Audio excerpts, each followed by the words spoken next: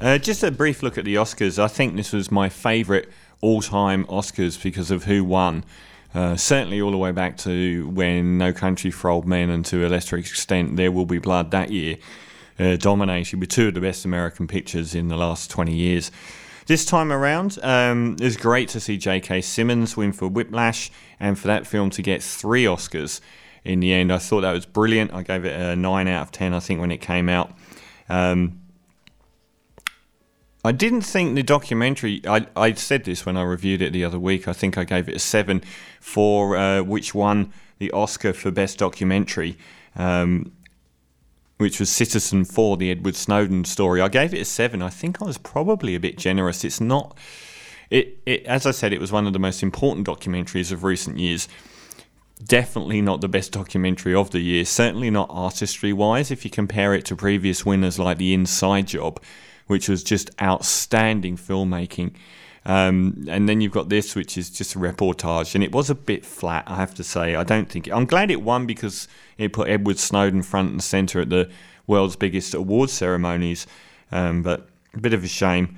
Best Animated Feature, we already had the Travis... This is probably the worst year ever for Best Animated Feature. Not only did they make a mockery of themselves by not featuring the Lego Movie, the one truly beautiful piece of art that was nominated, The Tale of Princess Kaguya, the Japanese anime, was stunning, and they gave it to Big Hero 6. Probably the most ordinary winner of the night. It was truly, truly wonderful to see Best Picture go to Birdman. I thought the list of films that were up for Best Picture were one of the weakest lists I've seen in modern times, and it all seemed to be going towards the distinctly average Boyhood. Brilliant idea, very average film, and torture to watch. American Sniper, another average film, and Foxcatcher, which I'm reviewing later, didn't deserve to win either. So the one true out-and-out artistic triumph, and I haven't watched the Wes Anderson film Grand Budapest Hotel because I've sworn off his movies forever. Every time they get acclaimed and I watch them, I get absolutely blown away by how mediocre they are. And it doesn't seem to be different with this one. But Birdman was the artistic triumph. It was great to see it win all of the major ones bar acting. It won Best Picture, Best Director, and Inarritu, he is definitely deserving. He's built up a body of work which is deserving of a major award, and this is, for me, his best film alongside Maurice Perros, his first film. I think he's changed the language of cinema.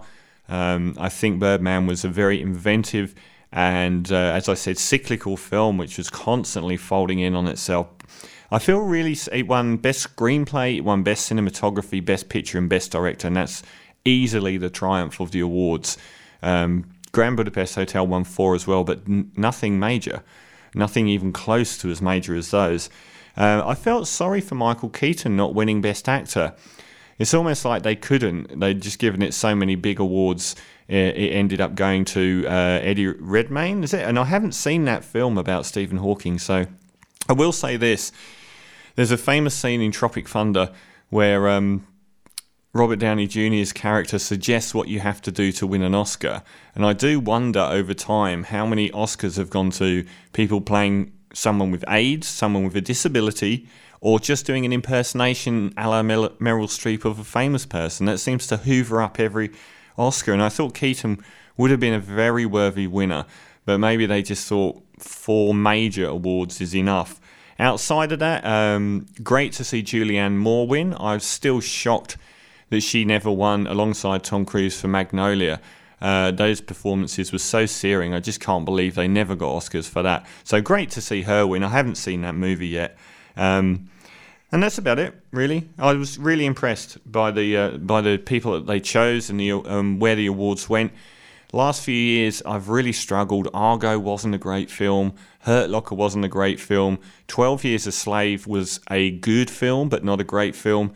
A lot of films have won. A lot of directors have been honoured, where I don't think that they've been quite up there artistically. I couldn't name a better artistic film this year than Birdman. And I wouldn't have even been disappointed if Whiplash won. So congratulations, Inarritu, absolutely at the top of his game and finally deservedly winning. I think every film he's made's been nominated, though some of them have been a bit wayward in quality. That'll do for now.